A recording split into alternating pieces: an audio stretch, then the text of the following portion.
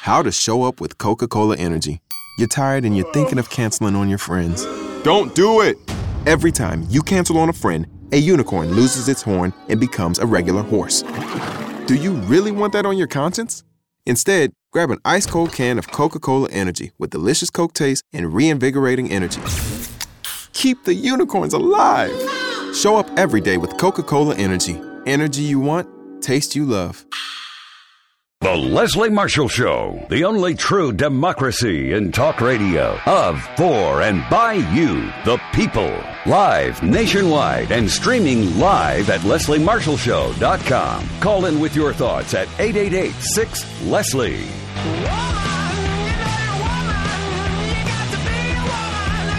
Good afternoon. This is Cliff Schecter. I'm here filling in for Leslie Marshall yet again.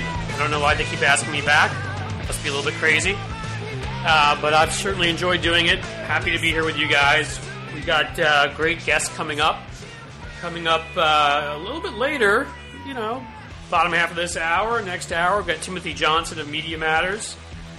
Who else we got? Ryan Reilly, great justice reporter at the Huffington Post, and David Shuster, Emmy Award-winning broadcast journalist, will come on and talk to us. But first, we're going to talk about politics. What the hell's going on with these polls, and are we really potentially ever, oh my God, going to have a President Trump?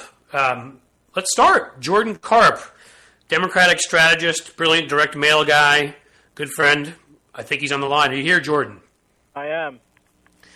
So, without getting more creative, what the hell's going on with this election, Jordan? They're called battleground states for a reason.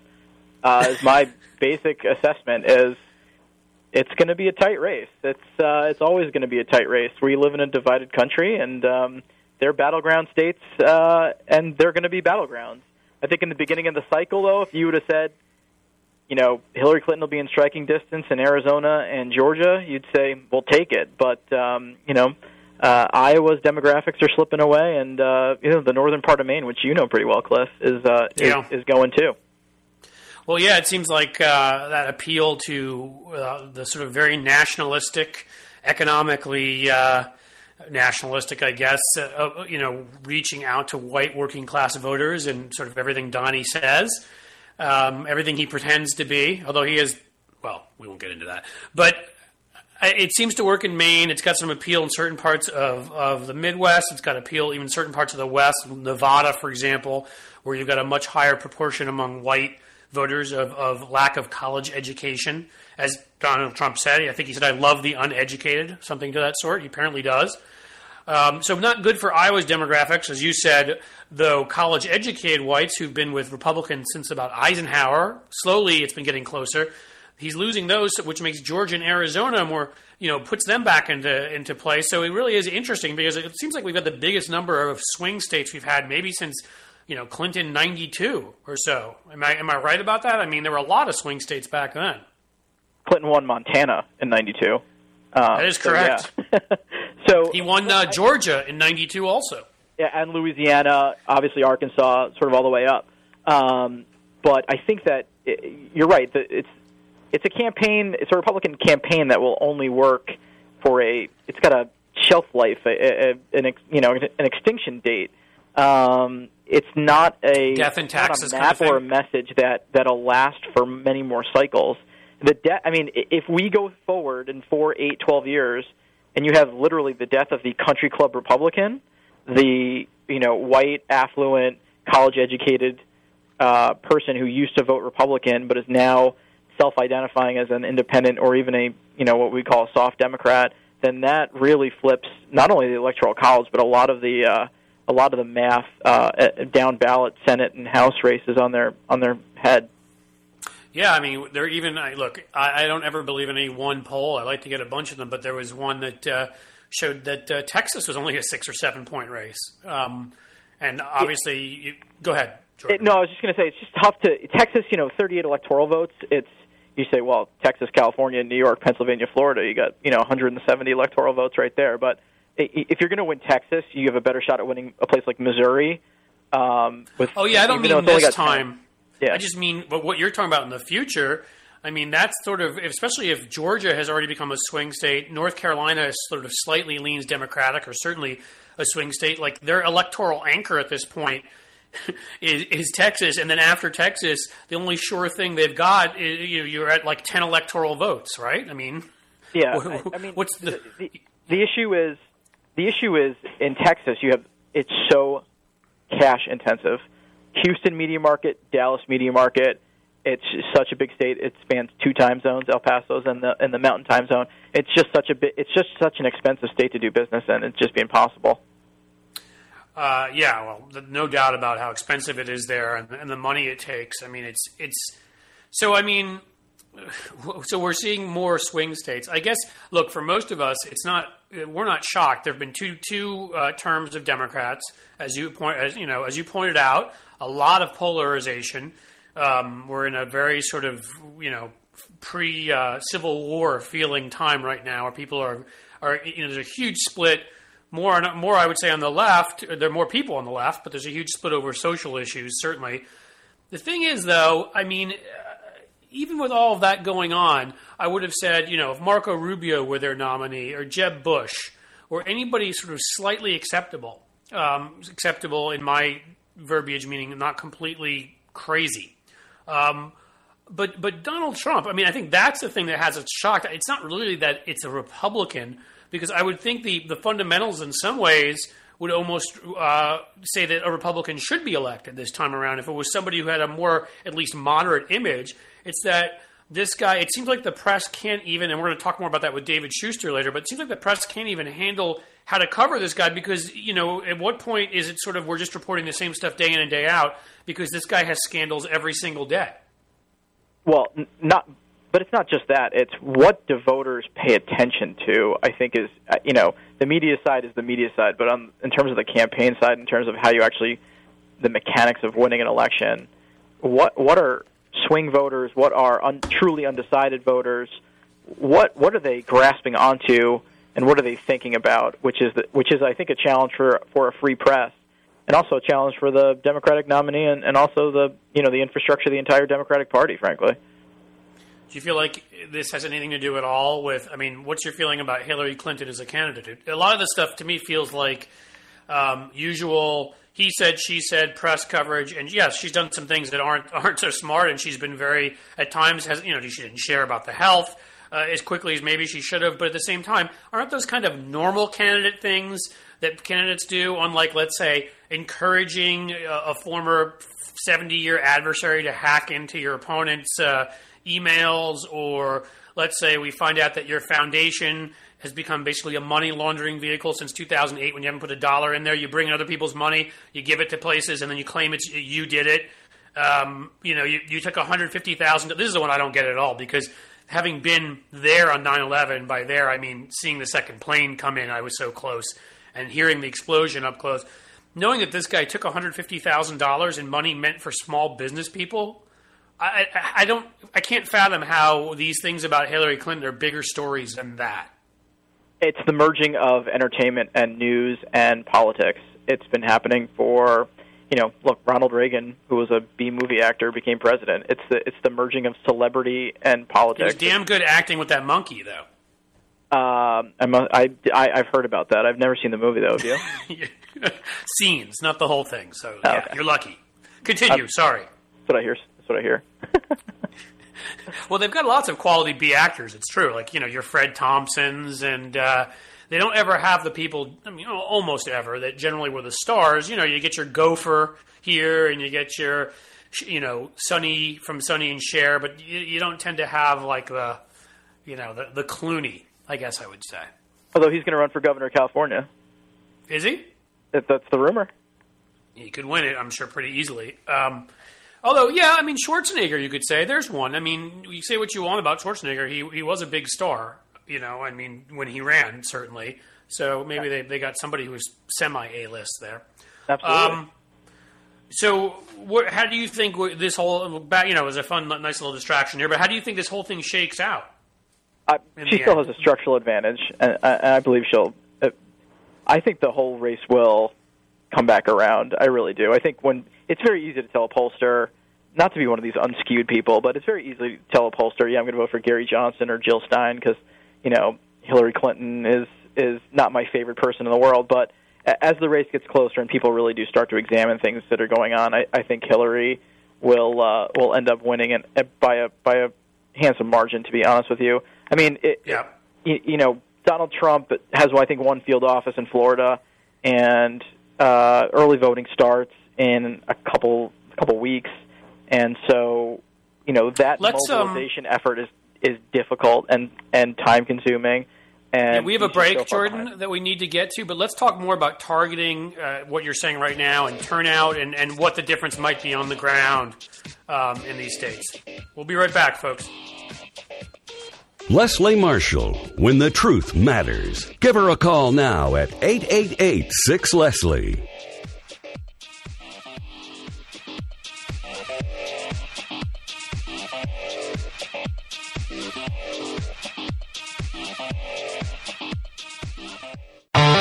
Follow Leslie on Twitter. Just go to www.twitter.com/Leslie Marshall, and we'll be sure to share your tweets.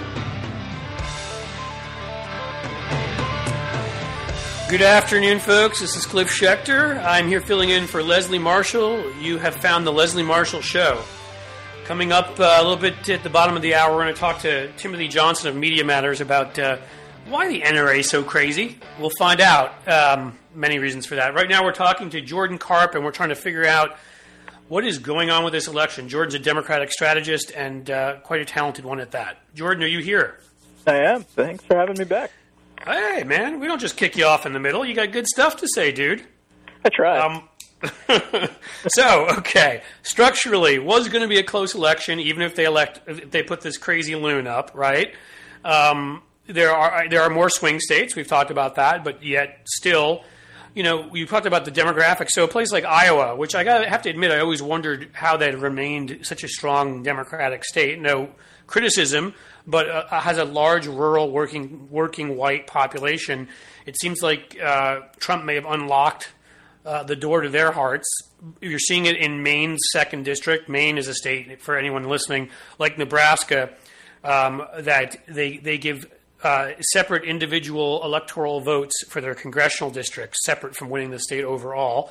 So he could pick up an electoral vote in the northern part of Maine, which is a much more working white area.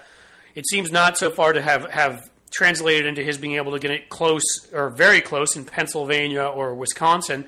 But it is, as somebody who lives in Ohio, I can tell you the 3 C's, as we call them here, Columbus, Cincinnati, Cleveland, and in their suburbs, very different than some of the other more rural areas that Trump really seems to have attracted. And so now I've seen the 3rd poll in a row, and I don't just believe 1 or 2, but the 3rd one in a row showing Trump winning here. At some point, no matter what my personal biases are, I listen to research. So I have to believe at this point that at the very best, they may be tied here. At the worst, Trump may actually have a slight 2-point advantage here. You think Hillary is able to pull out Ohio, considering nobody since what? I think JFK is the only one this century to lose Ohio and win the presidency. He got some help in Cook County too. Yeah, well, that's Illinois. I just think that it all depends on the sample, the methodology of the polls, too. And again, not to sound like one of those unskew guys from 4 years ago, but the demographics of the nation are moving towards a much friendlier environment for Democrats.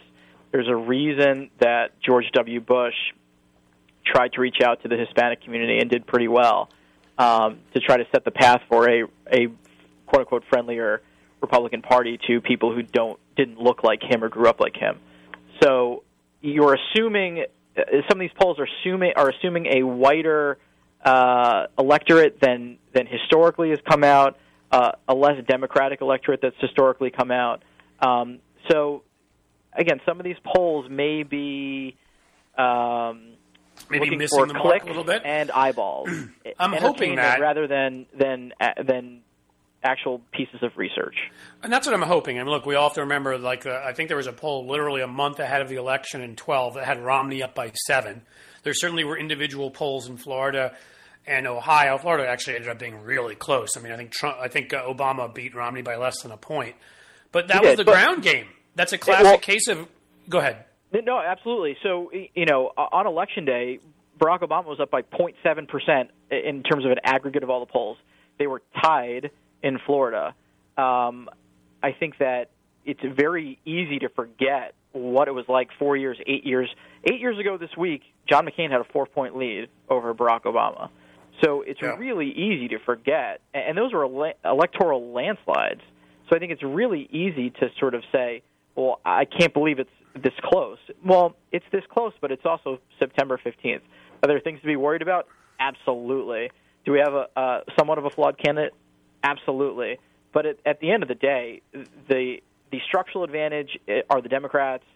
The actual advantage of putting an actual campaign together and not a reality TV show in terms of field offices, identifying voters, pulling them out, that advantage is with the Hillary Clinton campaign as well. So I think that at the end of the day, we'd still rather be us than them, frankly. I think you're absolutely right about that. I mean, we've heard about this. Hillary has employed the Obama field team and even has a new data guru. They've taken a lot of this kind of stuff, this cutting edge stuff, even that much further to where they're planning out their TV ads, from what I was reading, literally by this guy's algorithms, as well as where they're going to knock on doors, where they need, how they set up their field offices. You pointed out when we went to the break before how few they have in Florida. They just opened their first actual real one in Hamilton County here, which is probably one of the two key swing counties in this state, in Ohio, and it's like some office somewhere, where there's like two people, right? I mean, Hillary in Hamilton County alone, I think, has like 8 or 9. So I do have to believe all of the work they've done. It's proven in the past with Obama. It proved it with Bush when they were doing all of this in 2004 and before that the digital work, the fact that you've had a team in place for a long time.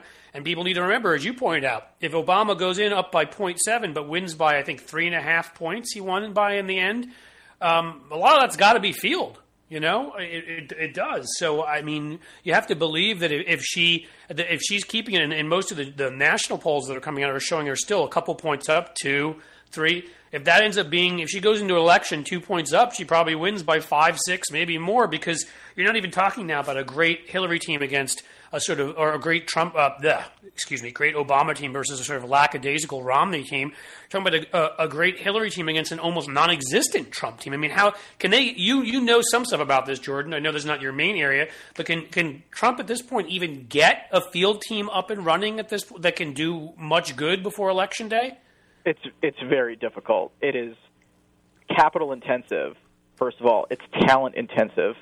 Second of all, and it is grueling work that takes months. So no, I don't think in 55 days or whatever we have left that he can really put a dent in some places, but not to where I think they need to be. I mean, Romney spent a lot of time and money and energy and resources putting together a real campaign. Trump has outsourced this, and I use that term on purpose, to the RNC, and the RNC has got to worry about everything from state Senate campaigns to the presidential race. They're not there to identify Trump voters and pull them out.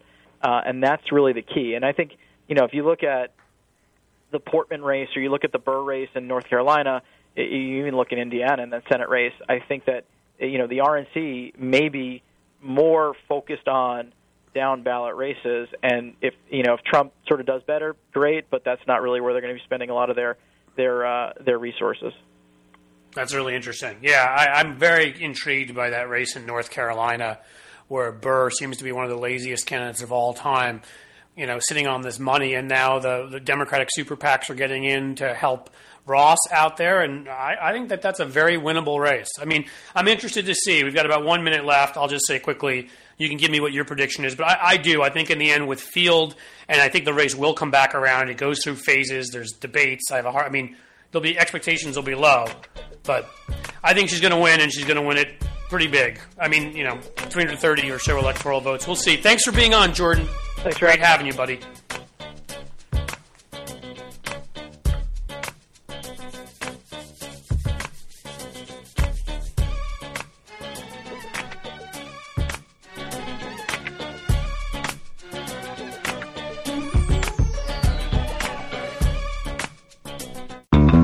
Leslie Marshall. Not left, not right. Just real talk. Good afternoon. This is Cliff Schecter. I'm here filling in for Leslie Marshall on the wonderful, fantastic Leslie Marshall Show. Had a great half hour talking to Jordan Karp about this crazy election, but you can't really finish talking about crazy if you don't discuss the National Rifle Association. So I have the person here, I think, who can best help me discuss why they're so crazy and what kind of crazy they're up to. We have Timothy Johnson, who is with Media Matters for America, and you should feel for him, folks, because he regularly chronicles the lunacy that is the NRA. Timothy, you're with me, my friend. I am. Thanks for that. Thanks for having me on. Oh, my pleasure. You deserve that, and, a couple cold beers, a massage, whatever else it is that can keep you mentally and physically fit after having to read things about Wayne LaPierre probably almost every day. Yeah, I could definitely use that. Yeah, especially as things are kind of heating up closer to the election here. We may have to do. We'll see about it. Maybe on the show here we'll do a Kickstarter for your mental health. But I digress. I want to talk about. You've had some great stories. I think this should be a regular feature. We may do this whenever I'm invited on the guest host here, because I think some people don't understand that since really 1977, when the NRA lost its mind, had a revolt right here where I'm sitting in Cincinnati, overthrew their more moderate leaders, and the crazy people took over. You can almost directly trace sort of the paranoid conspiracy theories they embraced, the way they left the sort of more moderate or traditionally conservative old line, republicanism, you could call it, and embraced the sort of bunker mentality, quite literally, of militias and paranoia and racism. And so it's not a shock that we got Donald Trump, is it, at this point, considering the kinds of things their board members, Ted Nugent, Wayne LaPierre, the head of the group, and others have been saying for a while? I mean, do you see sort of that direct connection between how we got from the NRA starting to radicalize parts of the right-wing base and how we end up with Donald Trump? Oh, yeah, absolutely. I think one fact that's not known a lot, back in the 70s, the NRA was considering moving their offices out of the D.C. area and moving them out west because they wanted to focus on things like the shooting sports, things like that. But as you said, they became this very, very radical organization. And, in terms of Trump, I think there's kind of a lot of overlap. And it's very interesting that if you look at Trump's background on the gun issue, it's kind of mixed. He said he supported an assault weapons ban at one point. Now, if you look at his views, they're totally extreme. But in terms of like the other issues, it's actually almost a perfect match with the NRA, which, as you mentioned, has a board of directors and members of leadership who have said very xenophobic things, anti-gay, anti-Muslim, anti-immigrant, things of that nature. In terms of kind of the big culture war and what is the extremist side of it, the NRA and Trump actually match up quite well, and that might be one explanation for why the NRA endorsed Trump earlier than any other presidential candidate they've ever done. For Romney, they actually waited until October because I think they weren't too hot on him. Yeah, so obviously I agree with that. I think, and you certainly nailed it in terms of their domestic, the racism, the xenophobia, the misogyny, which is just out of this world. But they've also, quite interestingly, they've had a penchant for supporting foreign dictators too, which wasn't really something. We've always supported some dictators, sadly, if it was in the national interest of the U.S. I'm talking about, though, people not because it's in the national interest of the U.S., but straight-out strongmen just because you admire them because they kill their own people. That makes them a leader. I mean, doesn't the NRA have a history of supporting apartheid regimes and others in obviously all over the world that essentially are made up of the kind of strongmen that like Putin and Saddam Hussein and others that Trump seems to have almost a love affair with?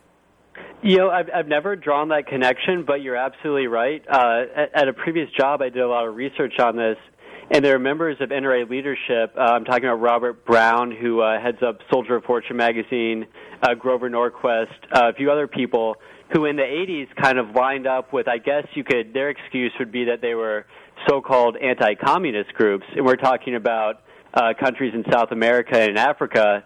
And what actually happens is that they ended up lining up with governments or organizations that were actually doing extremely terrible things, human rights abuses, things like that, and yes, apartheid, things like that. Ted Nugent He wasn't involved other than his horrible commentary, but he actually defended the apartheid and said, all men are not created equal.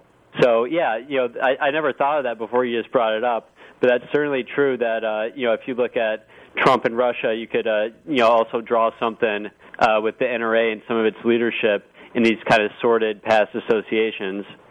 Oh, yeah, well, I appreciate it. Yeah, Ted Nugent, I think every time he talks, makes his own argument that not all men and women are created equal. Not based on race, however, based on certain other factors like ignorance and really bad haircuts. But we'll get to that, or maybe not. I want to talk, you've had some great material that you've written about recently on how the NRA is handling this election cycle and trying through their media organs and their paid media, campaign commercials and online to lie and try to undermine, for example, we talked before about Deborah Ross, who's the Democratic candidate for the U.S. Senate in North Carolina in a tight race with the incumbent Richard Burr. If I'm correct, and you can tell me if I'm wrong, the NRA has already spent about $3 million defending Burr, and they're attacking her for being weak on self-defense, not wanting to allow people to defend themselves. But let you, as you wrote the piece, tell people what the bill she voted against was actually about. Sure. So at Media Matters, we have been doing some fact-checking on the NRA's advertisements this election cycle, and essentially what we have found is that almost every NRA ad so far has at least one blatant falsehood in it, and this is one of them. This is an ad that dropped yesterday, as you said, in the North Carolina race, and the claim being made here is that Deborah Ross, quote, opposed your right to self-defense, and then so in the ad, as political ads normally do, they list a bill. And the bill is HB 650 from 2011. So we look up the bill, and what we find is that it actually has nothing to do about what is the meaning of self-defense, or if you vote against this bill, you oppose gun ownership for self-defense. So what this bill actually was is it was a piece of omnibus legislation, and it had various provisions throughout it that loosened North Carolina's gun laws. And I think most odiously was one provision where it said that domestic abusers could own firearms, which is quite shocking. The law, I think, before this was passed, said, I think with reason, that domestic abusers, people subject to protection orders, cannot own or possess firearms. Well, this bill actually updated that language so they can own firearms. I think that the thought is that they can't be in their possession at the time, but, they can be with someone else. But, so, the upshot of that, though, is that you're increasing domestic abusers' easy access to a firearm. So the NRA here is saying she opposes your right to self-defense. Well, actually what she did seems a lot more sensible, which is voting against a bill that makes it easier for domestic abusers to get a gun. So, yes, that's the taking away the right to self-defense. What she really did was take a look at people the courts determined who had to have protective orders to keep them away from harming their spouses or others. And the NRA apparently, and those who believe in what they believe, said, nah, I think those guys really should have guns because they want to abuse people, and that seems like their right to do with a firearm. So she voted against that, and that somehow makes her a bad person. I run into this. Go ahead. Sorry. Oh, I just add that the bill has other provisions in it, and if you're thinking about, does this have anything to do with self-defense, one of them made it easier for North Carolina residents to buy fully automatic machine guns, short-barreled rifles, and silencers, which are regulated under federal law because of how dangerous they are. So if you think self-defense involves, the need to get a machine gun even easier, you're crazy. It doesn't. So, yeah, the ad is, it's totally premised on a falsehood. So much premised on falsehoods with the NRA. They play so quick with the facts. So that's one example. And I talked about the tremendous misogyny that I almost feel like that's the glue that holds the movement together in some ways. Saying somebody is a domestic abuser should have to take away their guns is something the NRA, to them, that's not something that means your guns should be taken away. Perhaps maybe you should have more guns in their view. They've also now lied about For history for people, the state of Washington 2 years ago passed a ballot measure that instituted universal background checks in Washington State because we haven't been able to do it in Washington, D.C., so some state legislatures have done it. Delaware, Oregon, you've had some ballot measures like this one. And now we've got two of them in Nevada and Maine. And in Maine, they're flat out lying about what the ballot measure would do, aren't they? Because, without lying, what would they have? Can you talk more about that? Yeah, sure. So, this is something that's happened, been going on for several years. States have been doing background check ballot initiatives. And often the legislation has followed a similar pattern where essentially, so under federal law, if you're a licensed firearm dealer, you have to run background checks on your customers. But if you say that you're not a dealer, you don't have to run a check on someone you sell a gun. And I think it's about 32 states still. And that's kind of what's known as a private sale or the gun show loophole. So several states have done a ballot initiative to kind of close this loophole. And the way the legislation usually works is that, most sales, you will, if you're two private sellers and a private buyer, you have to go to a gun store or somewhere else where they can run basically the normal background check that you get when you go to a gun store.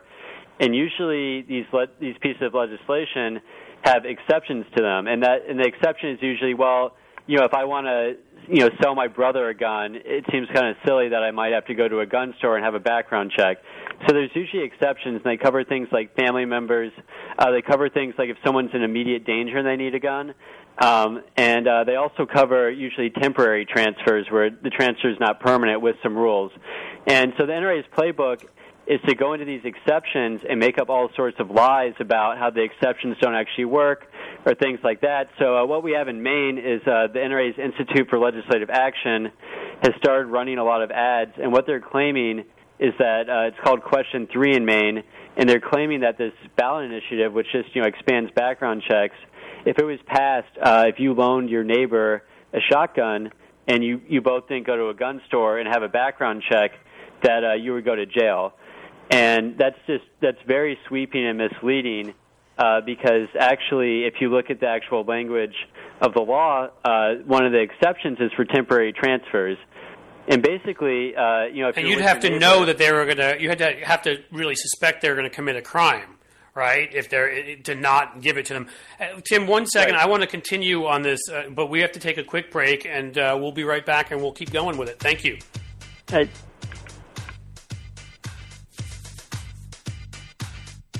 Leslie Marshall, straight and on point. Give her a call now at 888-6-LESLIE.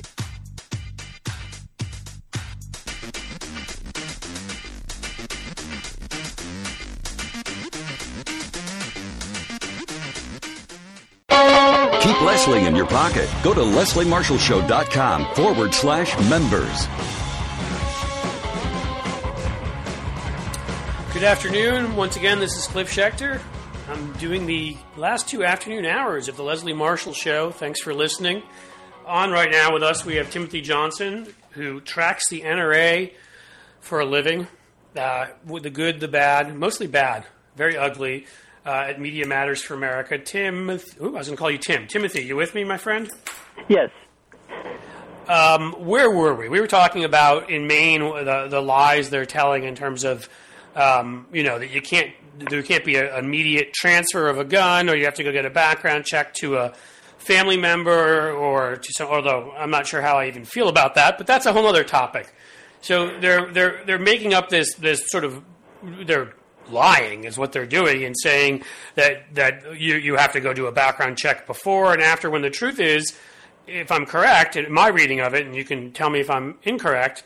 That if you don't know someone is planning on committing a crime with that weapon, so as long as you have no reason to believe that, you can temporarily make that transfer to a friend if you're hunting, or if they need an emergency, and you would not be held liable for that. Am I correct? Yeah, that's correct. Also, there's actually even more circumstances in that where it's allowed. Yeah, like in a nutshell, I guess what's happening here is that there are exceptions to the background check requirement. And the NRA lies about those exceptions to suggest that if you engage in basically normal activity that people who are enthusiasts of guns might engage in, that you will go to jail.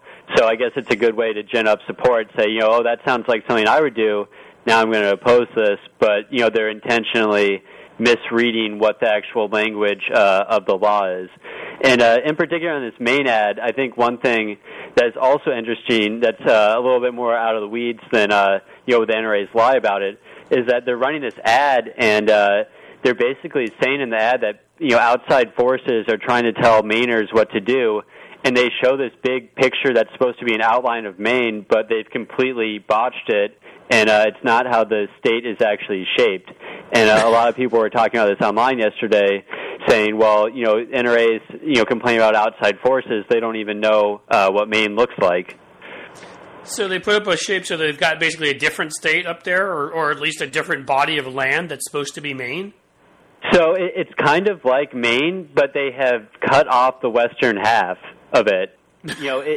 It looks a little bit like it, and actually the reason that this was pointed out is that the NRA in a different, I think it was like an internet ad or something, did this a few months ago, and people who actually live in Maine look at these things and they say that's not what the state actually looks like. And actually another amusing thing in the ad is that they said, New Yorkers are trying to tell Mainers how to live, and they also had an image of New York, but it was actually the San Francisco skyline. So, people found that amusing too. But, I think the bottom line is that they're trying to do this, very folksy ad about if you engage in just normal gun behaviors, you're going to get arrested.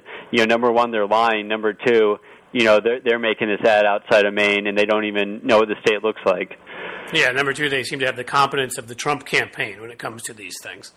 That's very interesting.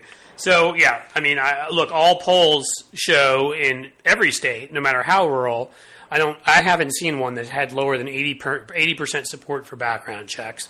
Universally, a lot of polls show it's north of 90%.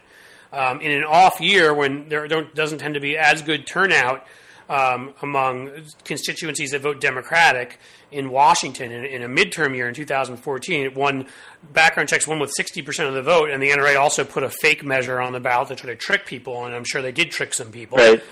So you've got that.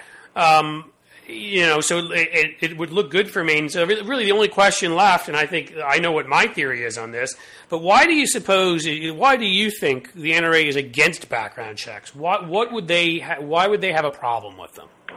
Right. So, you can scratch your head because I've yet to see a good policy argument against requiring background checks for most gun sales. If someone can come up with it, they might as well make it, because I really haven't heard it. So you have to lie about it, which is what the NRA does. And then, why do they do it? I think they've just been pushed that far.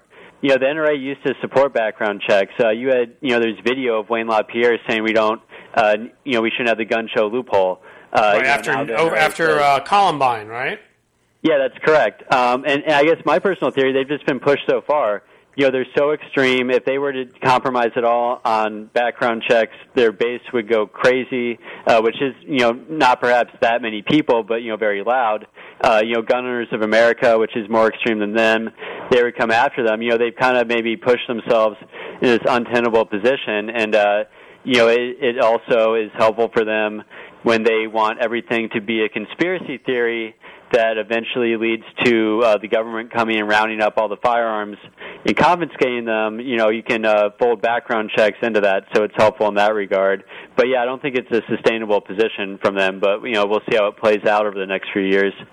Yeah, especially with more ballot measures coming. My theory, I think that's part of it. My additional theory on this is that they know quite well from their numbers that the people who they truly represent, which aren't their members anymore, but the firearms manufacturers, arms dealers essentially, who give them a lot of money, there's a vibrant criminal market out there they make a lot of money from.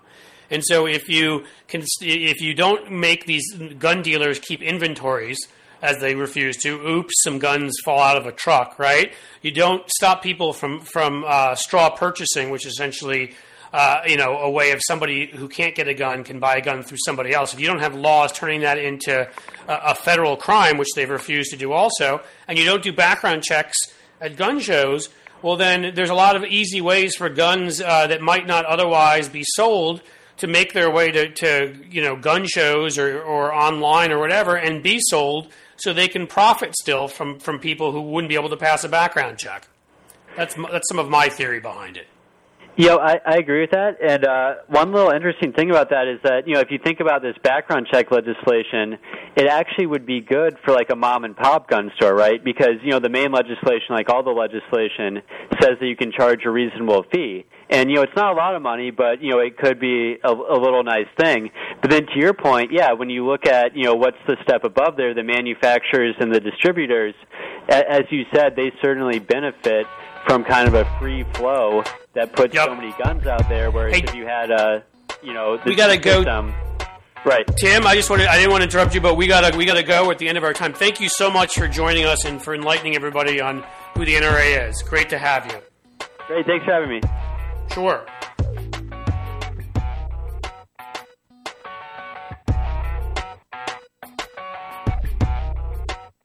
The Leslie Marshall Show, the only true democracy in talk radio, of, for, and by you, the people. Live nationwide and streaming live at lesliemarshallshow.com. Call in with your thoughts at 888-6-LESLIE. Politics with Jordan Karp. We went into the lunacy that is the NRA with Timothy Johnson. Now we change up a little bit, talk about crime and justice. We're lucky enough to have Ryan Reilly here, who is the senior justice reporter at the Huffington Post. Ryan, are you with me? Thanks for having me. Hey, how are you, man? Doing pretty well. Yeah, well, you are doing pretty well. You've been reporting a lot of interesting things lately, I would say. Thanks. Ever since, how long ago are we going back now? When you were detained, we'll call it, in Ferguson. Yeah, 2+ years now. I guess. August of 2014. That's kind of like your cred now, right? A little bit. It helped. It helped with sourcing on the ground, certainly. Well, I am interested to actually talk and see what you think has changed since then. I want to start. I mean, this is obviously a topic close to my heart. And I'll fully disclose I'm on the board of the Ohio Innocence Project. I've been lucky to be involved with that group to do some amazing work. And you broke the story in the Huffington Post where were we? 2 days ago? Yesterday? 2 days ago. That we received a record-breaking gift of $15 million from one of our benefactors, Dick Rosenthal. What are your thoughts? I appreciate the story. It's fantastic. What are your thoughts on the innocence movement in general? You think with culture, it's been portrayed on now, you've got Serial and you've had Making of a Murderer and in other places. Do you think that it maybe we're looking at that this being a growing phenomenon?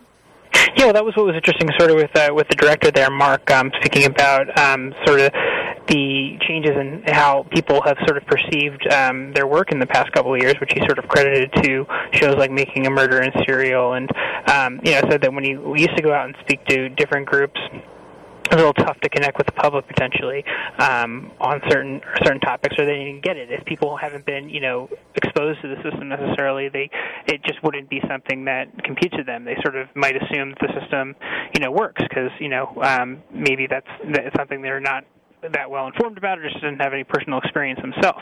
But he said that shows like Making a Murder and podcasts like Serial have really sort of changed up that perception. And when he goes to speak now, he says that they're sort of nodding along, and people find that extremely helpful. With the scale of this gift was pretty incredible. In terms of just growing the endowment by several multitudes sort of overnight was really significant there, and I think it'll be really interesting to see what other areas the Ohio Innocence Project is going to end up getting into. And I think that sort of is, and you probably would know, but this is still sort of in the planning in terms of what they're going to do with it in terms of, obviously, but it's going to guarantee sort of that the project is going to continue for the foreseeable future, certainly, and will potentially be able to help a lot more people. Yeah, look, I know the enormity of it, just having been around it. There are lawyers there who some of them graduated from the program at the University of Cincinnati where it's housed. who accept a lot less money, and these are people that, as you can imagine, some of whom have debt from law school, not to mention college, and they accept a lot less money to come and do this because they care so much. It's not a cheap program to run. I mean, certainly there's a lot of involvement. Students are involved on that level and doing research, but I mean, I think it'll be hugely helpful. And I happen to be involved with the Ohio one, but I feel passionately about the cause. So I'm excited. I'm hoping that, that spurs folks in New York and California and Illinois and wherever, Utah, Mississippi, wherever it may be, where there are philanthropists who can give large gifts and realize that, here, the one in Ohio, for example, we've exonerated 24 people, including the longest serving, sadly, Ricky Jackson, who was in prison for 39 years. And we found, he was on death row at one point, too. If the death penalty hadn't been found unconstitutional in Ohio as it was in the late 70s, so all the guys were given life instead, he would have been executed, most likely, as would the two others besides him who were charged with this crime. Let me take it to somewhere else because, you brought up a very important point, which is I don't think a lot of people do know. I mean, we grow up, we learn in school, and we think the American system, and I still do think it's if not the best, one of the best systems out there. But there's long been a lot of corruption in the system. There is virulent racism in certain parts, and so you want to believe that it's justice, right? And whatever happens is what should happen. But when you get close to it, I'm kind of interested in your feeling on that. After what happened with you in Ferguson, maybe a different time, you start seeing that. It's not to say there aren't great people that work within the system, and there aren't those that are public servants. But I mean, there is a lot that needs to be fixed. Am I correct about that? Oh, certainly, yeah. I mean, I think that when people see sort of stuff up close, it definitely really helps sort of crystallize it. I mean, for me, I don't think that I was, ignorant of how things worked. It's, issues I've been covering for a number of years before, but I mean, it certainly expanded it beyond a lot of what I sort of had been able to comprehend previously, just, sort of in having a little dose of what it's like to go through an experience like that.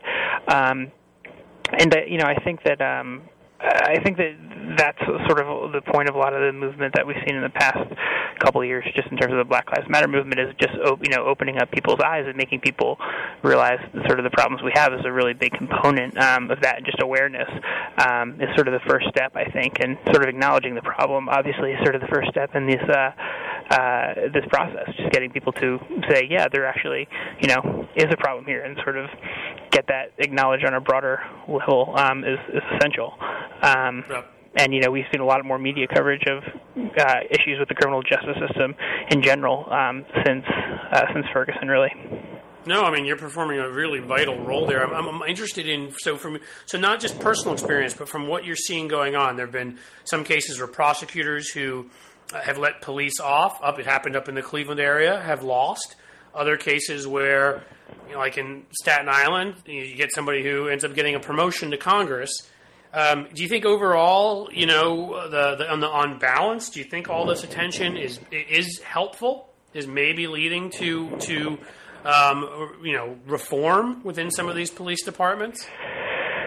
To a certain extent, but I think the problem is because we have basically a very localized system of law enforcement, and things are very different in different areas, right? So just the way generally the system works. And the idea that, the one thing that we've been covering closely recently is jail deaths. So in that, I'll just use that sort of as an example. We covered this story. Some people might remember that about a year ago, there was a 24-year-old who was accused of stealing about $5 worth of goods from a convenience store who spent nearly 4 months in a jail in Virginia, Hampton Roads Regional Jail, ended up dying of starvation. And contributing to his death there. And that sort of brought a lot of attention to the facility. But what we found when we looked at jail deaths nationwide, that we actually uncovered a few other deaths that had taken place at the facility, including a man who was there his original charge was related to smoking pot in his home. He ended up getting, he ended up getting evicted from his apartment later on and had missed a court date because he had a stroke. And when the officers came to evict him, they found an outstanding warrant on him because he was, in the process of being evicted. didn't have any money to his name, really. He wasn't able to afford basically $100 bail bond to get out. So he ended up spending a month behind bars where he eventually died. Now, obviously, he had some serious medical issues, and, we can't say definitively whether or not, the authorities and the medical officials there are responsible for his death.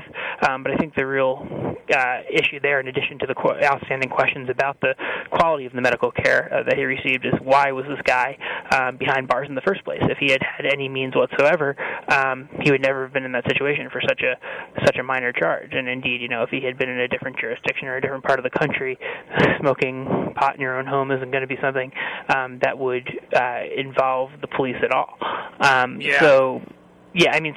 There's just huge discrepancies and differences, and a lot of the issues that we have in the criminal justice system are really tied to someone's relationship with money. That's really one of the determining factors of what sort of justice someone receives. Well, that's terrible. I mean, we know it, but, hearing it is something different. Listen, we're going to take a quick break, Ryan. I want to follow up and talk more about this, related to the war on drugs, and are we changing our opinions on these kinds of cases. Hey, America, this is Leslie Marshall. Share your opinion with me by calling me at 888-6-LESLIE. Don't have a phone handy? Then email us your opinion. Go to our website at www.lesliemarshall.us.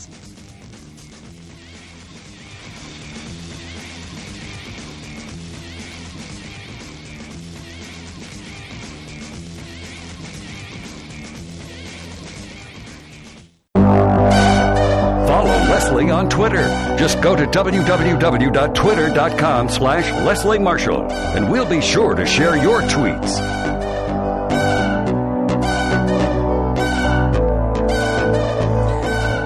Hey folks, good afternoon once again. This is Cliff Schecter. I am filling in this afternoon for Leslie Marshall, having a damn good time doing it.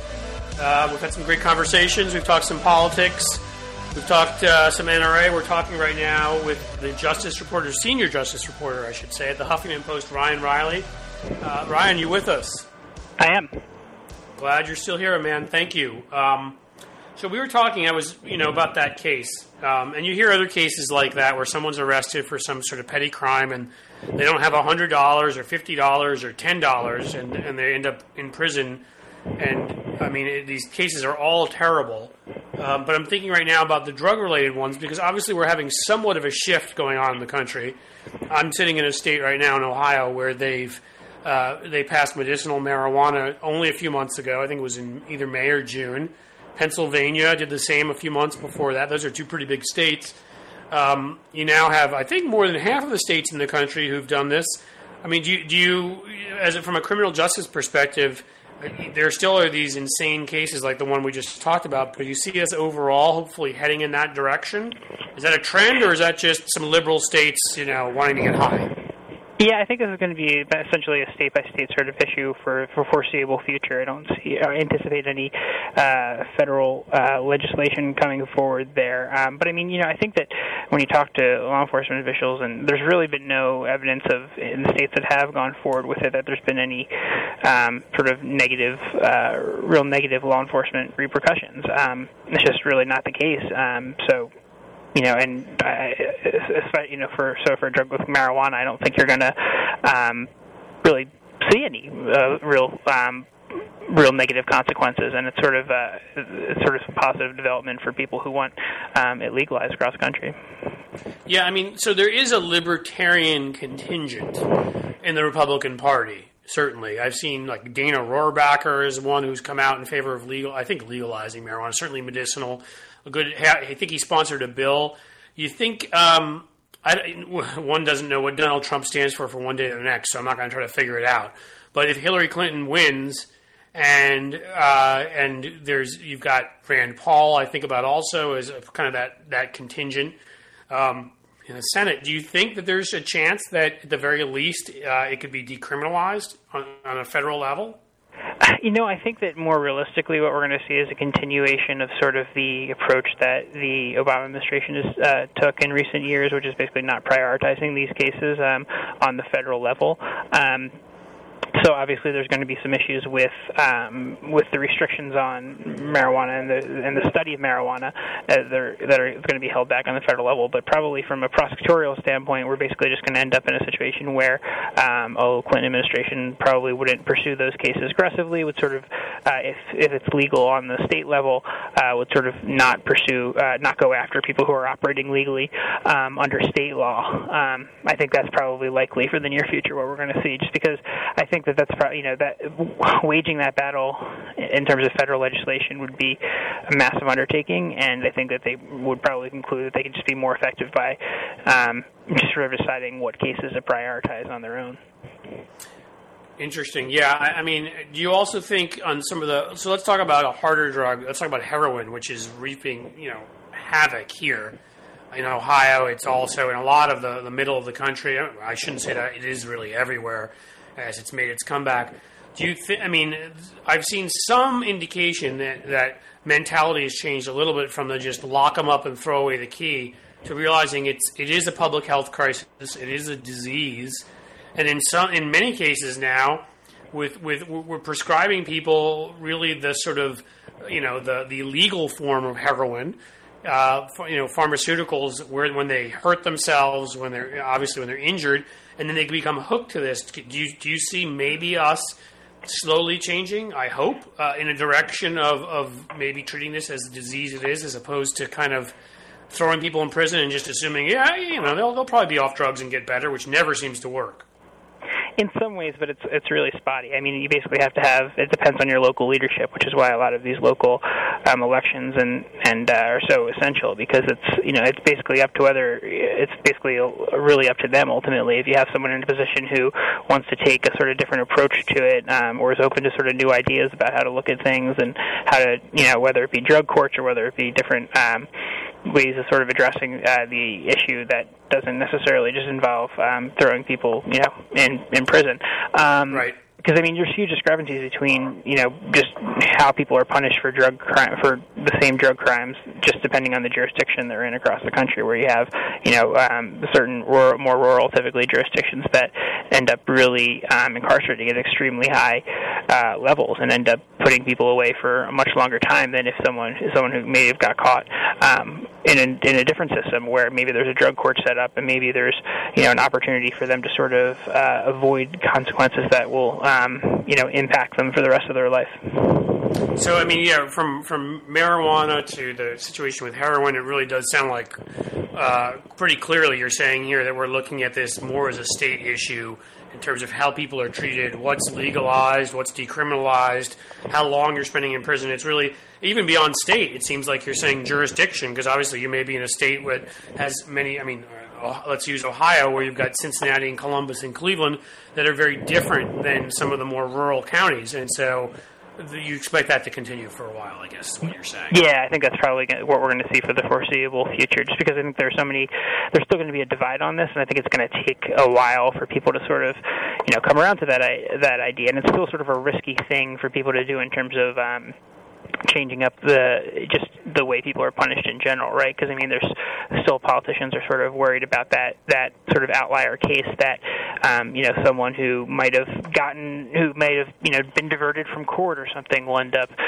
committing some sort of horrible crime down the road, and and it'll sort of be blamed on, the fact that they might have been able to sort of take a different path that allowed them to avoid incarceration at some point. It's the same thing we sort of see with clemency issues, where the Obama administration is sort of very worried about releasing anyone who might down the line potentially commit a crime that could be sort of ruin that for other people in the long term. Gotcha. Well, we've got 1 minute left. I've got a quick question I want to ask you. Do you see, obviously with the big decision by the federal government in terms of private prisons, what are your thoughts on that in the future? Do we see their use declining, perhaps? To a certain extent, but I mean, a lot of that is on the state level, right? And there's also a lot it's still really being used for on the federal level for immigration detention. So I think that And the also sort of trend that we're seeing is that a lot of these companies are getting involved, or sort of diversifying and getting involved in other parts of the justice system that aren't just necessarily private prisons. Ryan, yeah, it seems that they're playing the music. I guess that means they're kicking us off. Listen, thanks so much for being on. I really appreciate it. Want a free podcast of Leslie? It's as easy as going to www.lesliemarshallshow.com.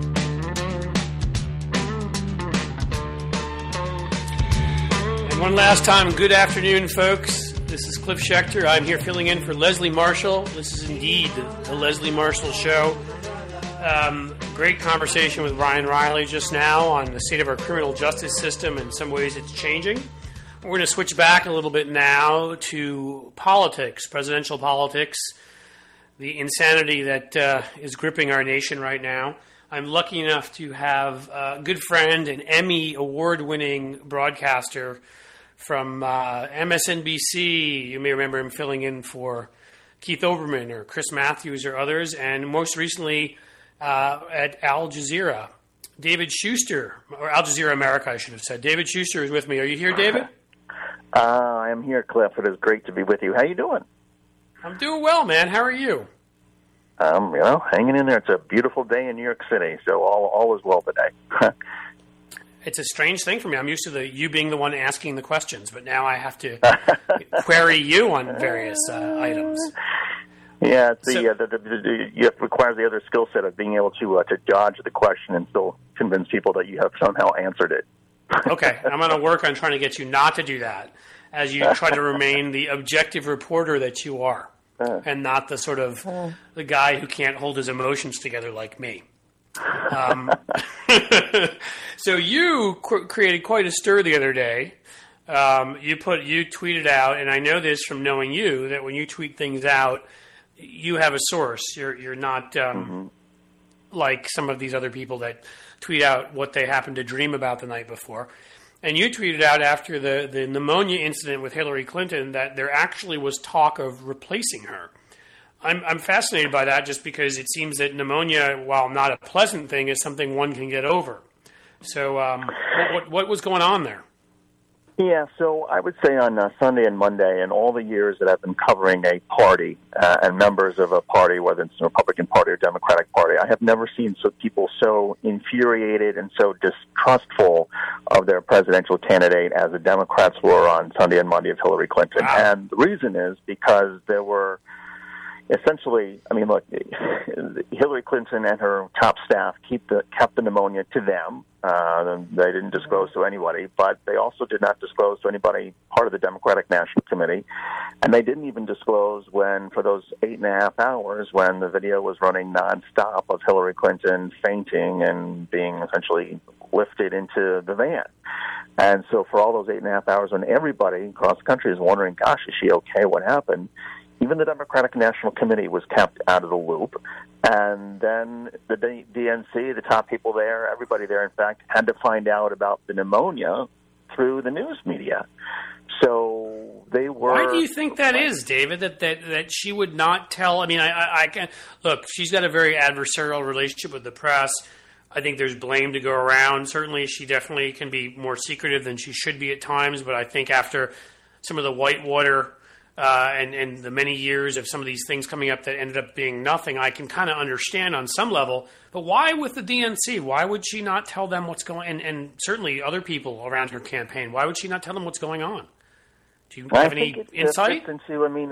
There have been a lot of things with the Clinton campaign where she's kept it to a very small number of advisors and number of people. And maybe there's a sense that not only can she not trust the media, that she feels that the media is always out to get her, but I think she feels that there are some people who might be supporting her who also somehow cannot be trusted or don't deserve to know certain things that she considers to be private. That's her point of view. I would say that what has happened is it's backfired, because then on Sunday and Monday you have members of the Democratic National Committee who generally supportive of Hillary Clinton. Even the Bernie Sanders people have come around who now were infuriated, don't trust her, and were telling me, gosh, we don't know for sure. Is there another shoe to drop that's in all this? And there's complete pandemonium behind the scenes at the DNC with people wondering, what is the process? What do we do here? So there were a series of phone calls and meetings and emails and conference calls and texts and all sorts of stuff between members of the Democratic National Committee to make sure that everybody understood what the process was in terms of if somebody has to drop out from being the nominee. And there were some people who had to be reminded that the DNC really doesn't have any role in terms of deciding whether somebody should be kicked off, that once you get past the convention, the nominee gets to decide, and they can be on death's doorstep, and there's not much a party can do to remove them from the ticket. That person has to decide themselves, okay, I'm withdrawing. So there was an education process for a lot of members of the DNC about that. And then there was an education process for a lot of members of the DNC about, okay, if Hillary Clinton for some reason were to decide that she needs to get off the ticket for whatever reason, what's the process? And so that was a pretty intense 48, 72 hours. That sounds pretty intense. I'm still having trouble. I had a great conversation with someone, a very, very smart political analyst earlier, Jordan Karp. I'm still, it's hard for me to get past the fact that Donald Trump still, with the sheer magnitude of things he's said and done. Again, I have to almost look at myself and say, maybe I'm so biased it's hard for me to understand. But when you see some of this, do you think that it's some of these reasons, like what just happened, what you're talking about, that has kept this race closer than it otherwise would be? Because, and maybe the media has some role in that. I'd love to hear your thoughts on that too, as somebody who's worked both, in sort of quote unquote the elite media and worked on other parts of the media. What level, what part of this do you think is maybe caused by the Hillary Clinton campaign, and what part by the media, or maybe what part is just we've got lots of people in the country that seem to like a strong man? I don't know. That's a great question. I would say a part of it is self-inflicted from the Clinton campaign, and I think, look, even my Democratic friends have suggested that they should be burying Donald Trump. This race should not be close, and it probably wouldn't be close had it not been for Hillary Clinton's own missteps. Either, whether you consider the missteps not coming clean about her emails and her private server, or stuff the foundation was doing, or whatever it is.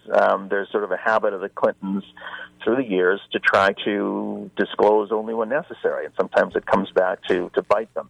But here's the other thing that I think you put your finger on regarding the media. I think the media doesn't have the ability to go very deep on stuff.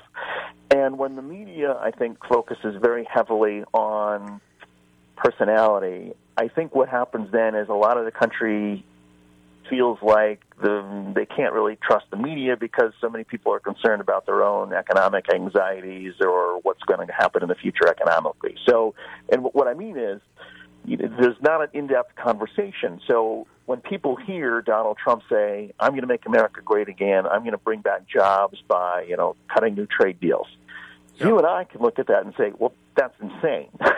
His tariffs are not going to bring those jobs back and whatnot. But most of the media doesn't sort of probe that. They just sort of, and most of the public hears, oh, Donald Trump's going to do something to protect jobs. Well, what is Hillary Clinton going to do to protect jobs? You and I can go into chapter and verse about raising the minimum wage or about equal pay for equal work, but it doesn't become quite as simple as Donald Trump is making it, and therefore I think a lot of Americans now probably cannot identify what Hillary Clinton would do to protect jobs. And so, do you think that's still a major Democratic problem? I mean, I'm not asking you to be a partisan here, which you're not. I'm asking you to sort of look at it from the angle of a reporter, which is the Republicans still, and I don't understand this. I mean, obviously Hollywood is a big, largely Democratic group. So are trial lawyers. They're two groups that are very, very talented at telling stories, telling narratives, right? Somehow the Democratic Party, if I were to ask you what Donald Trump stands for, whether you like it or loathe it, you know what it is. Whereas if I asked you what is Hillary Clinton running on, you've named a number of policies, minimum wage and this and that, but there isn't those few sort of buzzwords or slogan or one or two policies that she constantly repeats. And I think that becomes a problem with Democrats a lot.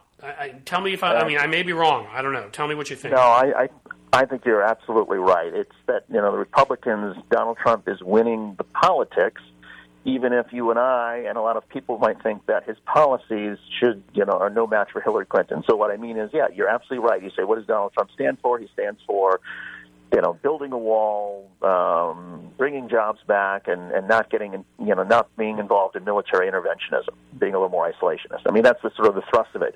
You ask people, what are the basics about Hillary Clinton? And I think people struggle. And that, again, gets to, I can tell people chapter and verse why, Donald Trump's, even making a wall is not going to solve the immigration issue or really get at the main thrust of it, but it doesn't matter because people see him as, he's a man of action because that's what he's going to do. And I don't think people have that same sense about Hillary Clinton. And the mistake I would say that Hillary Clinton's campaign is making, and I think also some of the media, is a lot of people think, well, this is an election about, do we want somebody, are we more angry about words or are we more interested in actions? And I think most of the electorate, doesn't really care that much about, the misogynistic, racist, homophobic language Donald Trump uses. They want to know, what's he going to do for me and my family? And as a result, there's Hillary Clinton saying he's misogynistic, he's racist, and that sort of people are like, yeah, we get that, but we don't care about that. Our priority is, what is his action going to be to protect my family? And that's where I think Hillary Clinton comes up short. So it may be that he's I don't know if I'm allowed to say this, I hope I don't get Leslie in trouble, but he's our a-hole. He may be an a-hole, but he's our a-hole kind of thing. Yeah, I think that's right. And I think, Sorry to put you in a corner there, David. No, that's all right. I think people, the way it was described to me, I was talking to some folks the other day, and they said, look, this is an election where actions mean more than words. And what do we mean by that? Well, if you look at the words, the words that Donald Trump has used are insulting and infuriating and racist and whatnot. But if you look at, what are the actions that Donald Trump has, done, it's a little murkier. Whereas if you say, what are the actions for Hillary? Well, Hillary is a top diplomat. She, is associated with voting for the Iraq War when she was a senator. She, some of her stuff as Secretary of State was not successful. People look at the actions in terms of how she, put the private server and the private email, and that's a problem. And so you compare people's anger over actions versus anger over words, and in some sense, there's a little more anger at Hillary Clinton, whether we think it's fair or not. Very interesting. We've got a break coming up, David, but I want to come back and continue on this in a moment. Sure. Leslie Marshall. Not left, not right. Just real talk.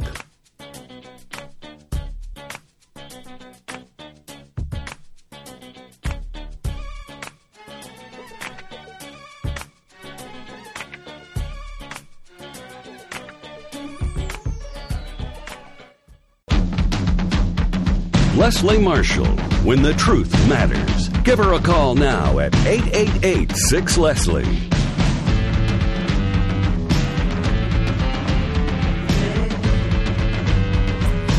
One last time, good afternoon, everybody. This is Cliff Schecter. I am filling in for Leslie Marshall on The Leslie Marshall Show. We're lucky to have with us Emmy Award-winning broadcast journalist David Shuster. We're talking a little bit about the election, what's going on out there, state of cable news, and hopefully David can help me understand all this. Are you still with us? I'm still with you. Thanks, Cliff. Sure.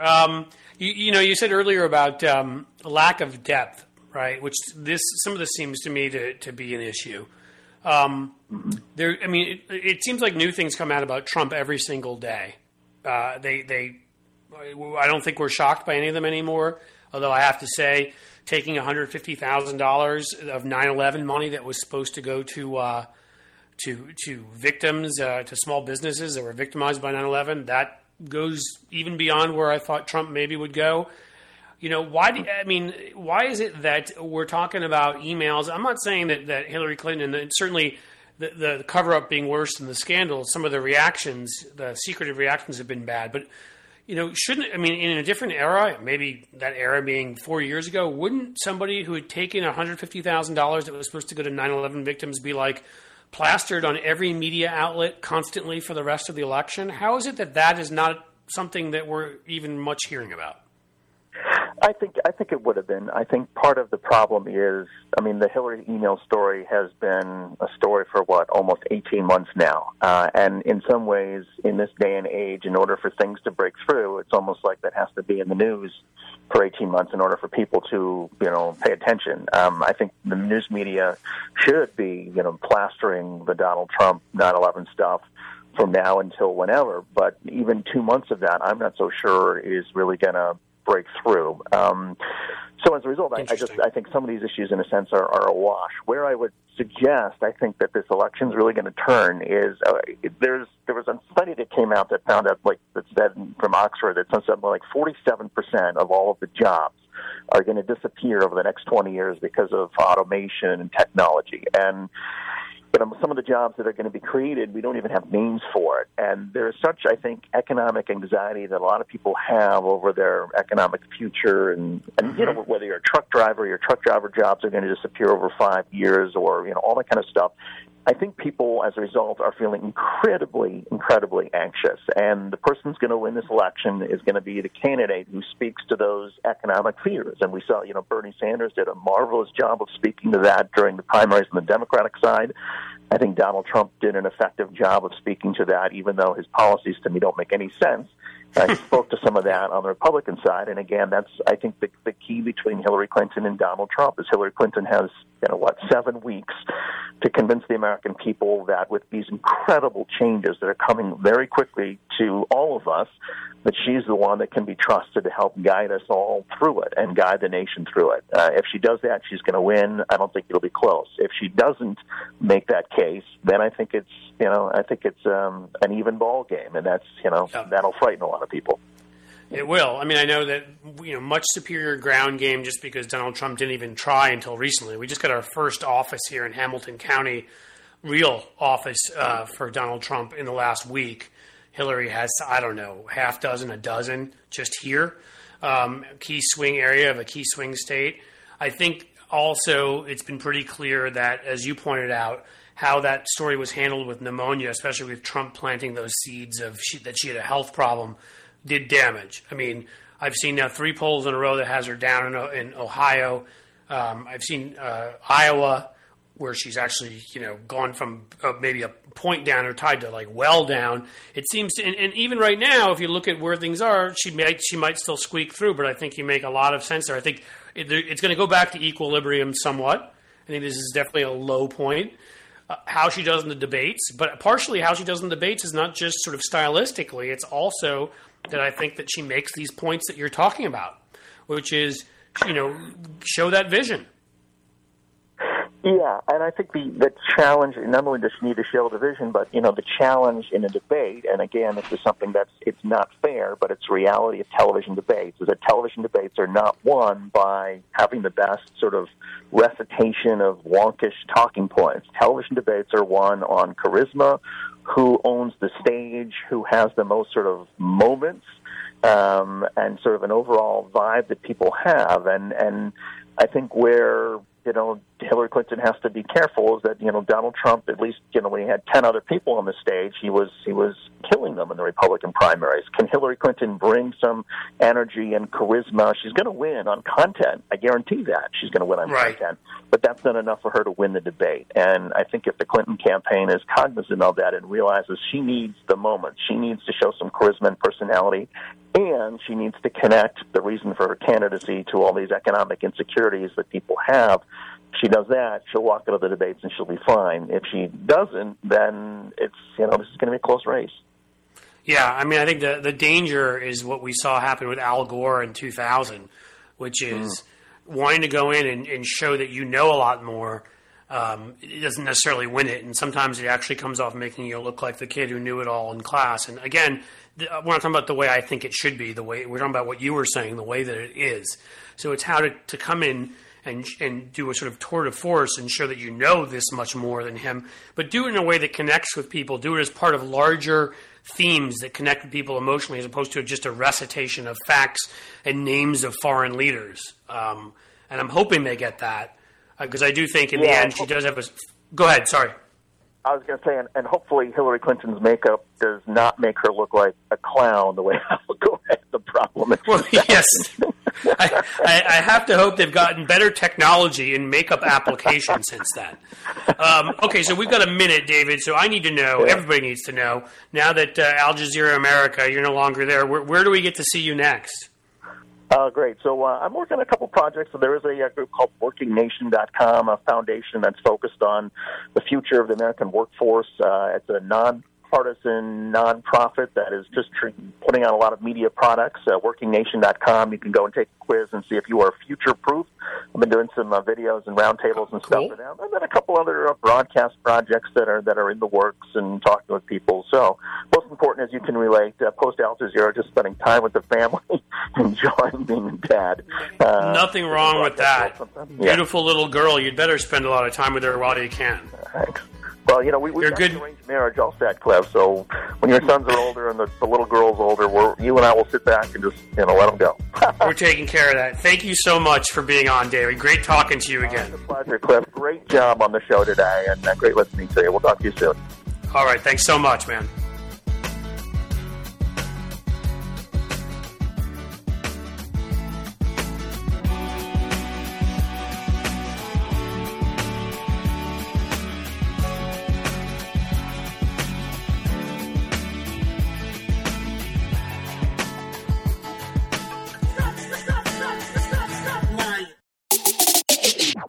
How to show up with Coca-Cola Energy.